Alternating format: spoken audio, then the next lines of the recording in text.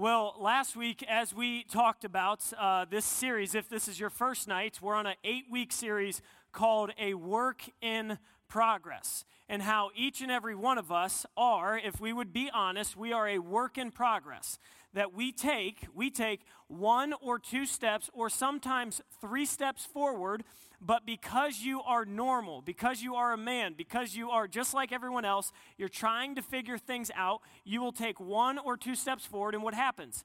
You'll take 2 or 3 steps back. You'll make a really good decision, you'll do something good, and then you'll make a mistake.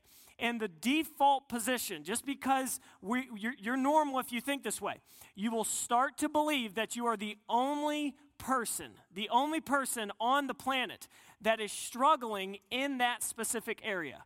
You start to believe lies that people don't struggle like you do. They don't think thoughts like you do. They have everything together. And last week we talked about this idea of anger and how we deal with our anger, what we should do with our anger. Afterwards, I started to realize, man, I think everyone's just angry all the time, just like me. I felt really good about myself in my anger. And tonight, we're going to talk about this idea of commitment. And next week, we'll talk about how we are not strong and where power is perfected in weakness as men. But tonight, we are talking about commitment, and what I really hope all of us think through this idea tonight in our tables and in our discussions. There are commitments that you and I are responsible for. There are some things that maybe we have said yes to, or some things that we have said no to, and it carries some type of weight. We've made a commitment to God at one time or another. We've made a commitment to our family or our spouse at one time or another. And help me out, you've made a commitment to yourself that you have failed at one time or another. Right after I accepted Christ when I was 18 years old, there were a few habits that I just could not kick. I just couldn't kick them. Didn't matter how many cans of chew I threw out my window, I could not kick the habit. That monkey was on my back. I had accepted Christ and I said, God, this is the last time I will do this. And I threw it out the window. Where would you find me in 48 hours? Speedway. Yep. And I didn't know why. What was I supposed to do? And even after I accepted Christ, I had made this statement. I will never, ever drink again.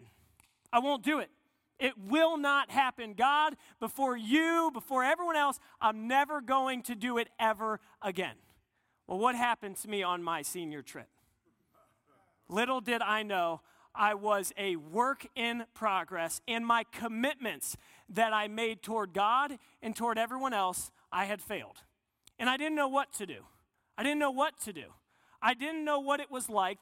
It was 3 months after I had followed Christ, and I had said, hey, I'm done with this idea of chewing tobacco, and I'm not going to talk about that all night, but it's just relevant for me. Or I'm done with this idea of smoking or whatever it was. And then there was a guy that I was working with. His name was Dustin, and he had leaned over to me, and he's like, hey, man, pass me a dip. And I was like, yeah, no problem. And I handed it to him, and right in that moment, I realized I was trying to share Christ while in this thing with this guy, and I felt the Lord kind of speak to my heart. Hey, this has got to go. And I didn't know what to do. Why could I not keep my commitments to God? And why? Why could I not keep my commitments to myself? I didn't understand. I was trying to make decisions on the outside working in, not the inside working out.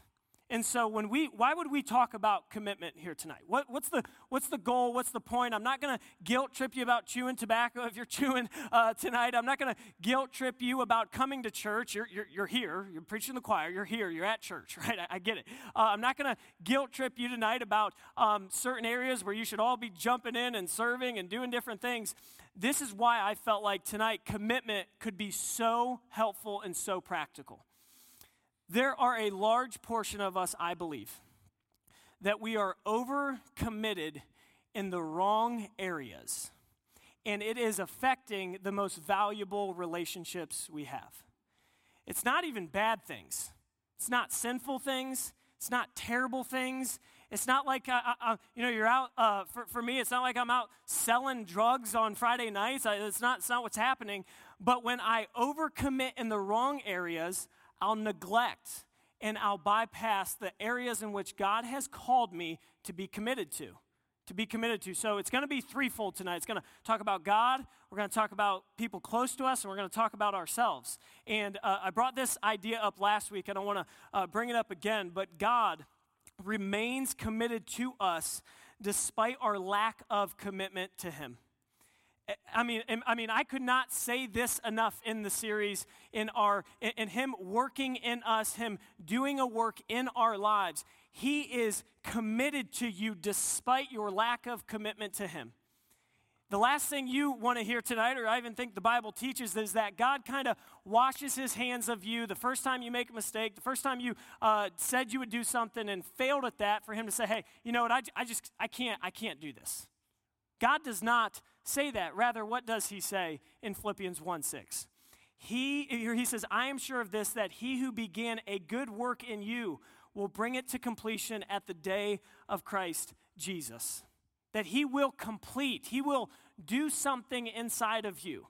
That whether you have let everyone down in your life, you've overcommitted, you've undercommitted, you're not committed in the right areas, you've said yes 1,000 times, and it's ruined some relationships, no matter what it is. I think God looks at us and he says, hey, what I have started in your life, what I have started in your heart and your mind, as you take a few steps back, as you start to say, man, I've overcommitted again. I've told too many people yes. I've told the boss I can take it on and I can't. I've told my wife I'll go on the vacation and I don't want to go. I've told this, you fill in the blank, and you overcommit and you're caring too much. God says, hey, there's a way that he talks about that. This, I believe, is going to minister and to help us here tonight in God's word. And so the first point on your handout is this: our commitments should mean something. Our commitments should mean something. Jesus says this, again, you have heard that it was said to those of old, you shall not swear falsely, but shall perform to the Lord what you have sworn. But I say to you, do not take an oath at all, either by heaven, for it is the throne of God, or by the earth, for it is his footstool, or by Jerusalem, for it is the city of the great king. And do not take an oath by your head, for you cannot make one hair white or black. Let what you say simply be yes or no. Anything more than this comes from evil. So what I believe that Jesus is saying is that our commitments should mean something. And in a gist, what is he saying? Mean what you say, and what? Say what you mean.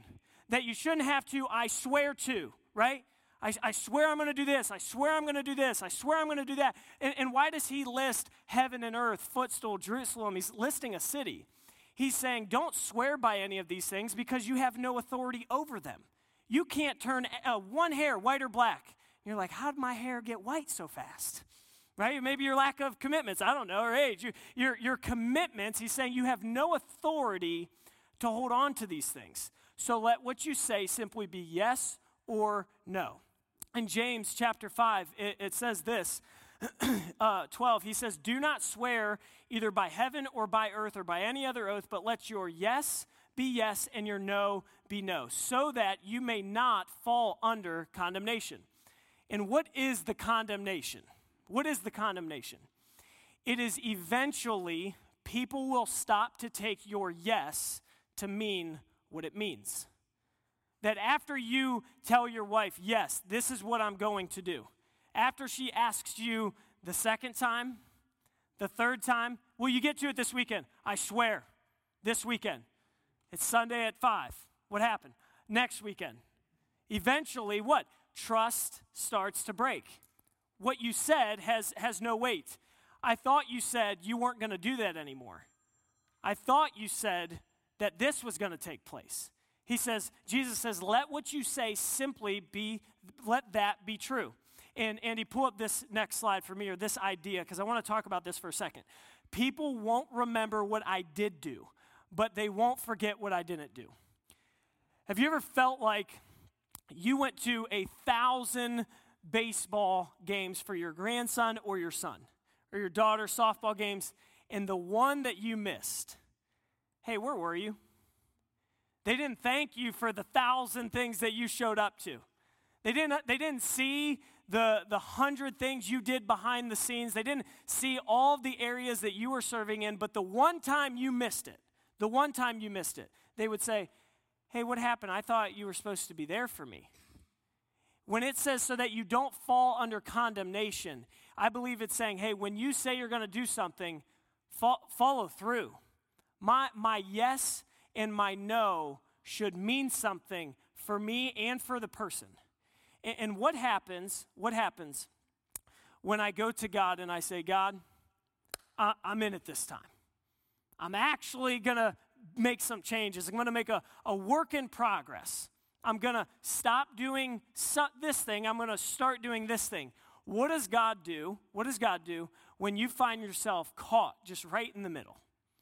You find yourself caught. You said I was going to do this. I told him I would stop doing this. I started doing this. And a lot of you just believe that God is waiting for you to actually prove yourself. Like, hey, God's thinking, hey, this has happened before. You've made some promises, and you failed on it the last time. You said you would quit watching this. You said you would start doing this. And eventually you're like, well, I'm just not going to make any more commitments because God already knows my heart. I'm going to talk about this idea in a little bit, but I think God understands. He understands, and he wants you to take one step forward.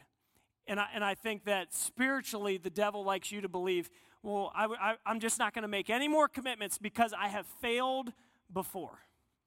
I failed. You feel like a failure. Your kids will bring it up, and they don't mean any harm by it, but it just comes up. Your grandkids will bring it up. You come to a certain church event or someone makes you feel guilty for something, and you'll say, see, I knew they were like that. I knew they would bring up that I don't come on Sunday morning. I didn't make it to the study. I knew they would do that. Instead of saying, hey, I've made one step forward. I've made one step. I'm focused on the decision today and making this progress. Not that I am perfect, Paul says. Not that I've obtained any perfection, but I press on. I forget what's behind. In the commitments, not that I have failed for the past 3 days or 3 weeks or 3 months, but the commitment that I have made today, I'm going to focus on God. Would you help me to make it the next 24 hours? Would you help me to make it in the present? Because that's about all we got, isn't it? That's about all I got to offer. I can't promise the next 5 years or 10 years or 20. I can promise, God, I will honor you today. I will honor you today. Number 2, in your handout is please everyone and you'll please no one. Proverbs 17:9 says this, whoever covers an offense seeks love, but he who repeats a matter separates close friends. So, this proverb is talking about, just like it's saying, after someone says to you, as one man told me about his marriage a couple days ago, he said, I'm fine hearing I'm sorry for a portion of the time, but eventually what?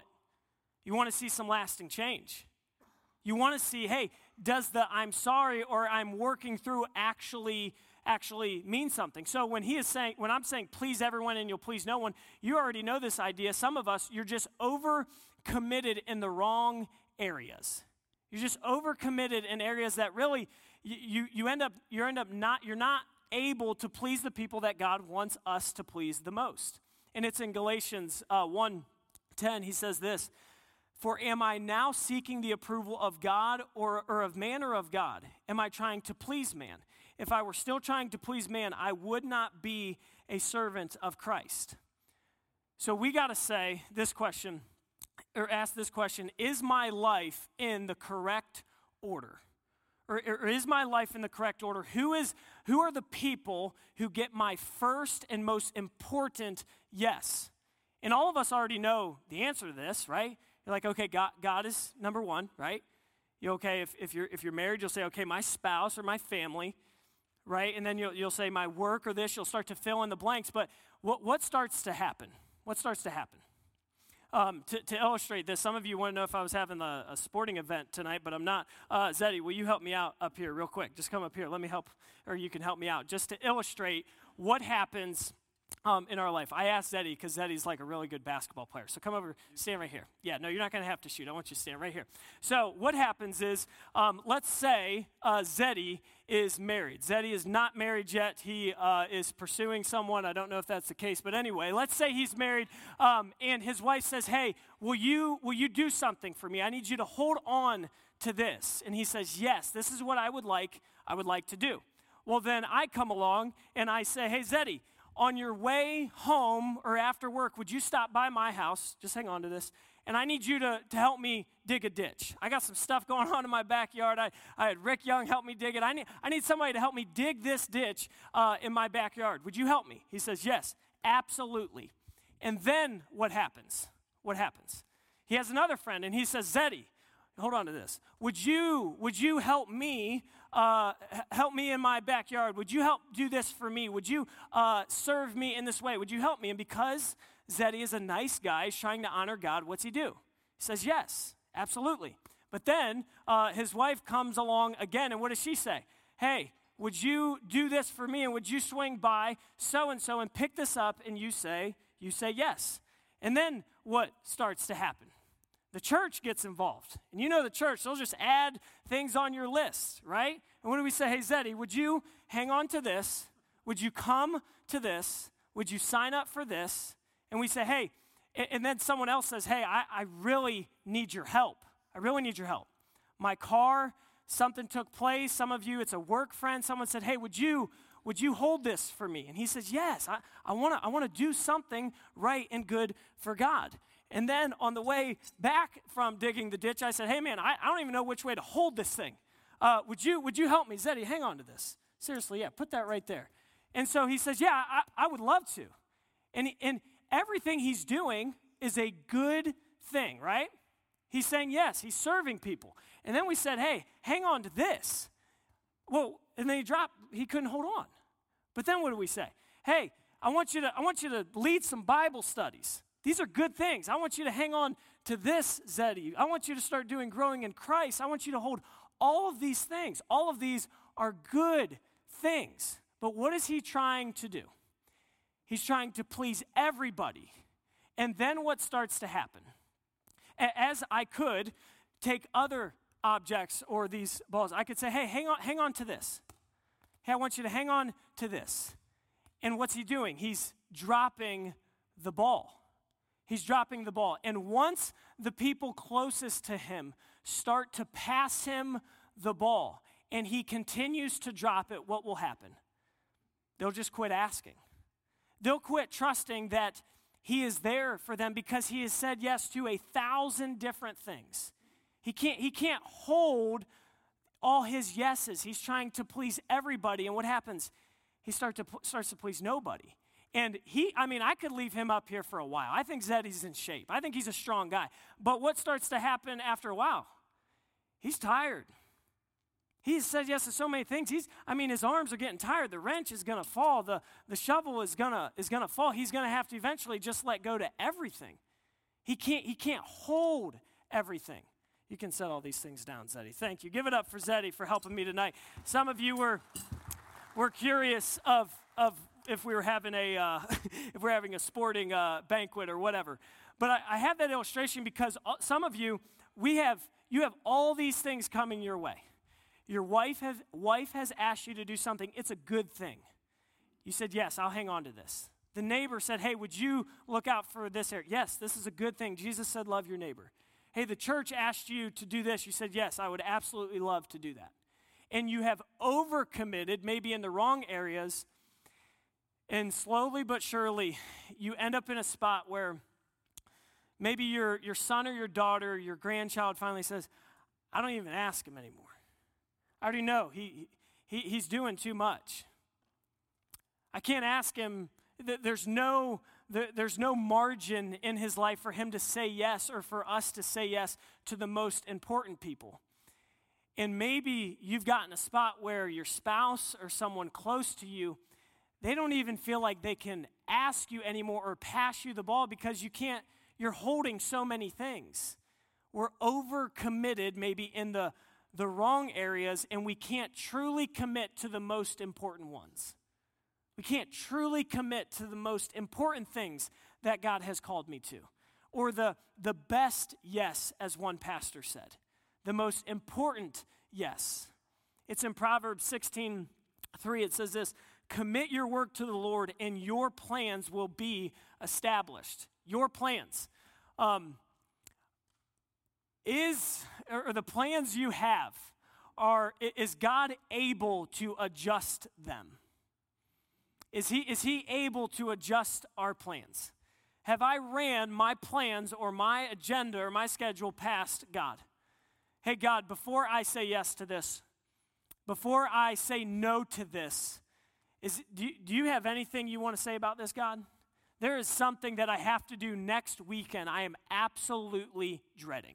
I mean, just absolutely dreading. It's going to cost me more than I wanted to pay, literally dollars. It's somewhere I don't necessarily want to go. Someone had asked me to do something. I told them yes, didn't really consider it, and I told my wife last night, I said, hey, I have to do this next week, and I've overcommitted. I'm already locked in. I'm already on the schedule. I'm already supposed to be there, and who's the one that's going to suffer for me saying that? It's those closest to me. I mean, as someone talking to you tonight who's probably I'm overcommitted, I would say that's probably a thing. There's some things I should or could say no to.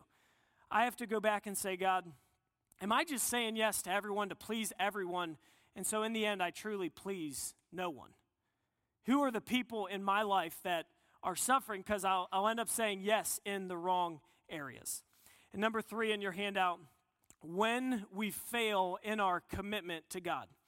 And the reason I said I'm saying when is because I think it doesn't matter from this side of the room to this side, front to back. If we said, tell us a time when you went back on your commitment with God, I think we would have stories on stories on stories where you would say, hey, I made a promise to God one time, and I didn't come through. Luckily, number 1, you are not alone, and the Bible is filled with stories like this. It says this in Luke 22. Jesus said to Simon Peter, Satan demanded to have you that he might sift you like wheat, but I have prayed that your faith may not fail. When you have turned again, strengthen your brothers. Now, if Jesus said that to me, hey, Satan is after you. He wants to get you. I would think that I would be like, so what do you want me to do? You prayed for me? What'd you pray? I'm nervous about that. But Peter, he says, Lord, I am ready to go to both to prison and to death. And he says, if there's anyone who's committed, it's Peter. If there's anyone who's committed to God, who says, I prayed for you, Satan's coming after you, and Peter says, hey, you don't have to worry about me. I'm locked in. I am following you, God. And what does Jesus say? I tell you, Peter, the rooster will not crow this day until you deny me or deny 3 times that you know me. That there is a time when you fail God in your commitment. You've told him you would stop doing this. You told him you would start doing this. And then you catch yourself even before the next day. Just like I had shared when I started. I told God I would do something. I told God I would stop doing this. And then I find myself in a position just like Peter, and I imagine a lot like some of you, where you're in a position where you would say, man, now what am I supposed to do? I told God I would do this. Now, if you want to talk about not feeling like a man, it's that. Not feeling like, it's that. Right? It's not if. It's not if you have failed God in your commitments. I believe it is when and what happened when it did. In the story, it goes on in Luke 22. It says, a servant girl seeing him as he sat in the light and looking closely at him said, this man was with him, referring to Peter. But he denied it, saying, woman, I do not know him. And a little later, someone else saw him and said, "You also are one of them." But Peter said, "Man, I am not." And after an interval of about an hour, still another insisting, saying, "Certainly this man also was with him, for he too is a Galilean." But Peter said, "Man, I do not know what you are talking about." And immediately, while he was still speaking, the rooster crowed. And the Lord turned and looked at him. And Peter remembered that saying of the Lord, how he had said with him, "Before the rooster crows today, you will deny me 3 times." And he went away and he wept bitterly. So this guy, Peter, does what maybe you have felt like you've done at one time or another. It was your lack of doing something or your lack of saying something, wasn't it? It was when you said, "Hey, God, I'll stand up for you." Maybe you were in a church service or you're in something like this. You stood up, you raised your hand, you walked the aisle or whatever you did, and you said, "I'm in it for real this time, God. I'm totally in this. I want to be a man of God. I want to serve you. I want to be a godly husband. I want to be a godly dad. I want to serve in this way. I want to break a chain in my family. I want to make some commitments, God." And then 24 hours later, the devil is just on your back, reminding you of all the ways that you have failed. And you find yourself stuck. You find yourself thinking, "Man, if I was God, I wouldn't take myself back. If I was God, I'm more strict on other people than how God has been to me." And you feel in the sense like, number one, you like we said, you are alone. You feel like, man, no one else has made mistakes like I've made. No one else has done things that I have done. No one else has put themselves in this position, and there's maybe things that you just can't undo. You just can't undo them. It's happened. Peter, if Peter was there, I mean, think about the first denial. You would think he'd be like, oh. But because he's like us, we have short-term memory loss, right? You're like, "I didn't say that." Your wife's like, "You said it an hour ago." You're like, "I have no idea what you're talking about." She's like, "No, you said it." And so then what? He does it again. He forgets. You would think the second time he's like, "Oh, that's what Jesus was talking about." The third time, "Don't do it the third time." "I don't know it." And then the rooster crows and he looks at him. Imagine the eye contact. Imagine the eye contact. The feeling of maybe some guilt, some shame, some remorse. And you would think, man, if God was gonna do away with anyone or say, "Hey, I just can't use him anymore," you would think it would be Peter. Or you would think it would be you. Just can't use him anymore. He's made so many promises or covenants or things to me, or in the car by himself on the way home from the men's. "I'll never do this again, God." You would think it would be you because just like everyone else, you've went back on those promises. Well, what is the amazing thing about God?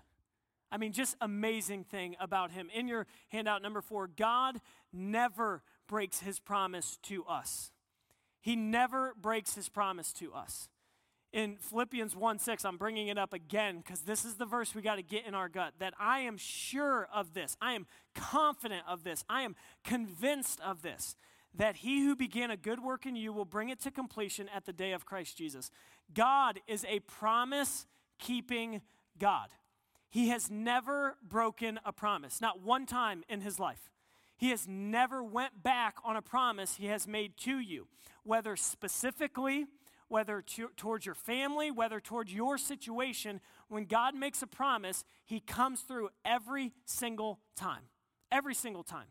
It says in Ephesians 1 that when we believe in the gospel and that the Holy Spirit or God is sealed in our hearts, what that means is, doesn't matter what you will do, what you have done, when you accept Christ, he does not change his mind about you.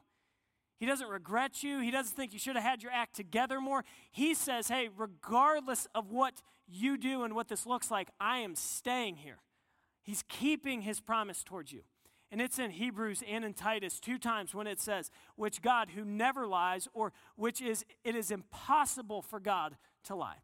So when he says, "I am with you in the storms," is he with you?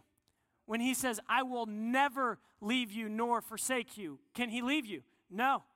When he says, he who began a good work, when God started something in your life, when you think, man, that was 20 years ago, I haven't done anything since. He says, I will bring it to completion, that God is a promise-keeping God. That the goal with Christ in our life is that he is molding, he is chipping away, and he is conforming us more into his image.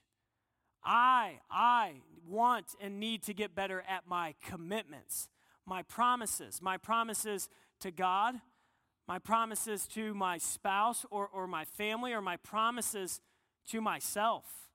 I want to say, regardless if I've made this mistake 13 times, today I'm going to take it one day at a time. At your table, I'm going to give you guys 15 to 20 minutes. I'm going to give you a 2-minute warning. There's 3 questions. Please take your time and turn into your tables. Well, hopefully you had some good discussions at your tables. I want to finish out tonight with 2 different verses or portions of Scripture. The first one is in John 21, and before I read that, some of you have heard this story. I was thinking about sharing it, and I wasn't going to because I'm like, everyone's heard this story before. It's not original, but there was a church that was seeking to be welcoming to people in the community, people who were hurting, who were broken, and they were really seeking out and wanting people just like you, just like me, to be, hey, this is a place we can come and we can be a part of and worship. And the pastor was really emphasizing that with his team, and we want people to meet God here and this type of thing. And one Sunday there was a girl who had showed up dressed really inappropriate for church, not wearing what she should have been wearing to church. And the pastor met her in the back and said, hey, what are you doing here? You should go home and you need to change and get on some appropriate clothes for church. She said, okay. So she went home, and she said, I went home, I came back. He said the second week she showed up again wearing the exact same thing. He said, hey, what did I tell you to do? I told you to go home and change. He said, this time I want you to go home and I want you to ask God, what do you want me to wear to church? She said, okay, I'm supposed to ask God. So she goes home, she asks God, she comes back, and she's wearing the exact same thing. The third week, he meets her in the back, and he says, hey, I thought I told you to ask God. She said, I did. He said, well, what did he tell you? She said, God told me he's never been here, so he wouldn't know what you're supposed to wear here. He's not welcome here. And so the idea of this is a place where we want you to feel, regardless of what you look like, regardless of where your life is at, you feel like, man, I can be a work in progress here. These are guys that as we sit around and we share quick stories and maybe illustrations of life stories and how you're experiencing God's promises in your life, you would say, man, I feel like this is a place, and these are some guys that I can be not perfect. I'm not trying to be perfect. I'm not trying to have everything together, but I can be growing and progressing together. In John 21, it says this, and this is when Jesus has a conversation with Peter, right after Peter, we read earlier, had denied Jesus. It says this in John 21:15. When they had finished breakfast, Jesus said to Peter, Simon, son of John, do you love me more than these? And I believe he's referring to the fish. And he said to him, yes, Lord, you know that I love you. And he said to him, feed my lambs. And he said to him a second time, Simon, son of John, do you love me? And he said, yes, Lord, you know that I love you. And he said to him, tend to my sheep. And he said to him a third time, Simon, son of John, do you love me? And Peter was grieved, and he said to him the third time, do you love me? And he said, Lord, you know everything. You know that I love you. And it says in verse 18, truly, truly, I say to you, when you were young, you used to dress yourself and walk wherever you wanted. But now when you are old, you will stretch out your hand, and another will dress you and carry you where you do not want to go. 3 times he asks him again, Simon, do you love me? Do you love me with a love that is committed, is the word that's being used. A love without any abandonment. God, do you love me, Peter? He says, you know that he says, phileo, love you like a brotherly love. He says, do you, agape, do you love me with a abandonment kind of love? And he says, Lord, you know that I phileo you. I love you like a brother. And the third time he says, Peter, do you agape me? Do you love me with a true abandonment kind of love? And you can just feel it in the text. He probably takes a minute, he takes a breath. Lord, you know I agape you. You know I do, despite us not keeping our promises to God. He always keeps his promise to us and still gives us an opportunity. Despite our lack of commitments, our lack of keeping promises. Doesn't matter if it's your first time thinking about this or you've been thinking about this for a while, you're 25 years old, you're 45 years old, you're 65 years old, you have to decide and say, hey, starting today, these are the commitments I'm going to follow up with. It says in Philippians chapter 3, Paul says this, not that I have already obtained this or am already perfect, but I press on to make it my own, making Christ Jesus my own. He says, I do not consider that I have made it my own, but one thing I do, I forget what lies behind and I press forward to what lies ahead. That I'll forget what lies behind. I'm going to forget my mistakes. I'm going to forget some bad decisions I've made. I'm going to forget my lack of commitments, and I'm going to say, hey, starting today, these are the things that I'm going to do in my life. There was a pastor who was teaching on this idea a while back, and he had given his daily commitments or affirmations or verses that he would say, these are, I printed them out. There's 32 of them. I'm not going to read all 32, but every single day he said he would wake up and he would say, these are the things that are going to hold priority in my life. I'm going to say them every day.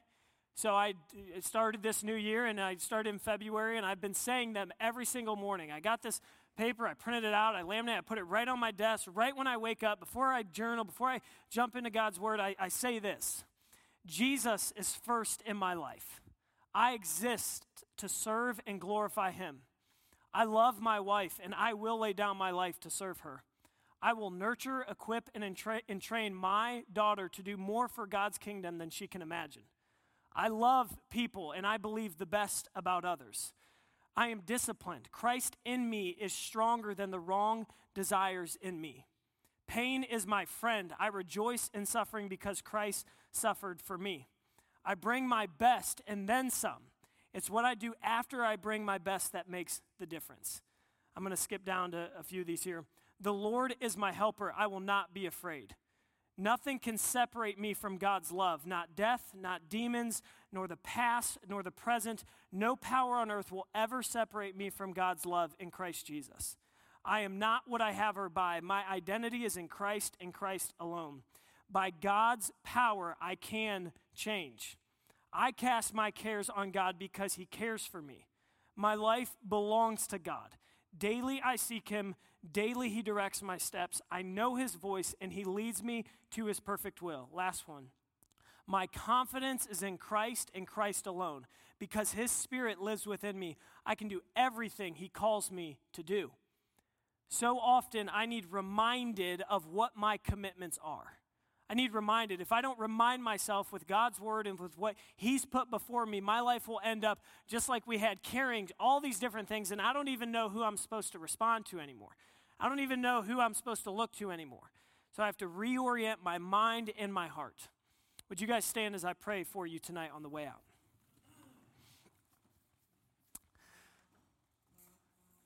God, I am thankful that you are a promise-keeping God. God, even the gospel itself is your promise to us, that you fulfill every single promise or prophecy you have ever made. God, I know a lot of times even my anxiety is a lack of believing your promises to me or to us. God, I pray that you would help every single one of us have the correct priorities in our lives. God, that we would go to your word for where our priorities should be, not to the world. We should not compare ourselves to see where our priorities are or what other people are doing or other expectations or other needs, but God, the things in front of us and where you call us to be. And all the pressures we feel and all the maybe mistakes that have been made or lack of commitments where we didn't let our yes be yes, we didn't let our no be no, and we feel that there's trust that has been broken. God, I pray that you would give us and all of us in this room who need to have conversations, you would give us courage to go back and to say, from now on, my yes will mean yes, and my no will mean no. And God, in our relationship with you, which is first and foremost, that you should be first in our life, and we exist to serve and glorify you, I pray that you would help us to follow through on the promises we make to you. God, that this would not be a series of a work in progress that we just think differently. We just know a few more verses, maybe we say a few more things, but God, we would truly be better husbands, better fathers, better grandfathers, better leaders, better neighbors, better workers, God. That we would grow, Lord, that we would change and be more and more like Jesus. God, I thank you for the men in this room. I pray that we would constantly look to you to find out what a real man needs to be like, because that's the only way we know. We pray this in Jesus' name, amen.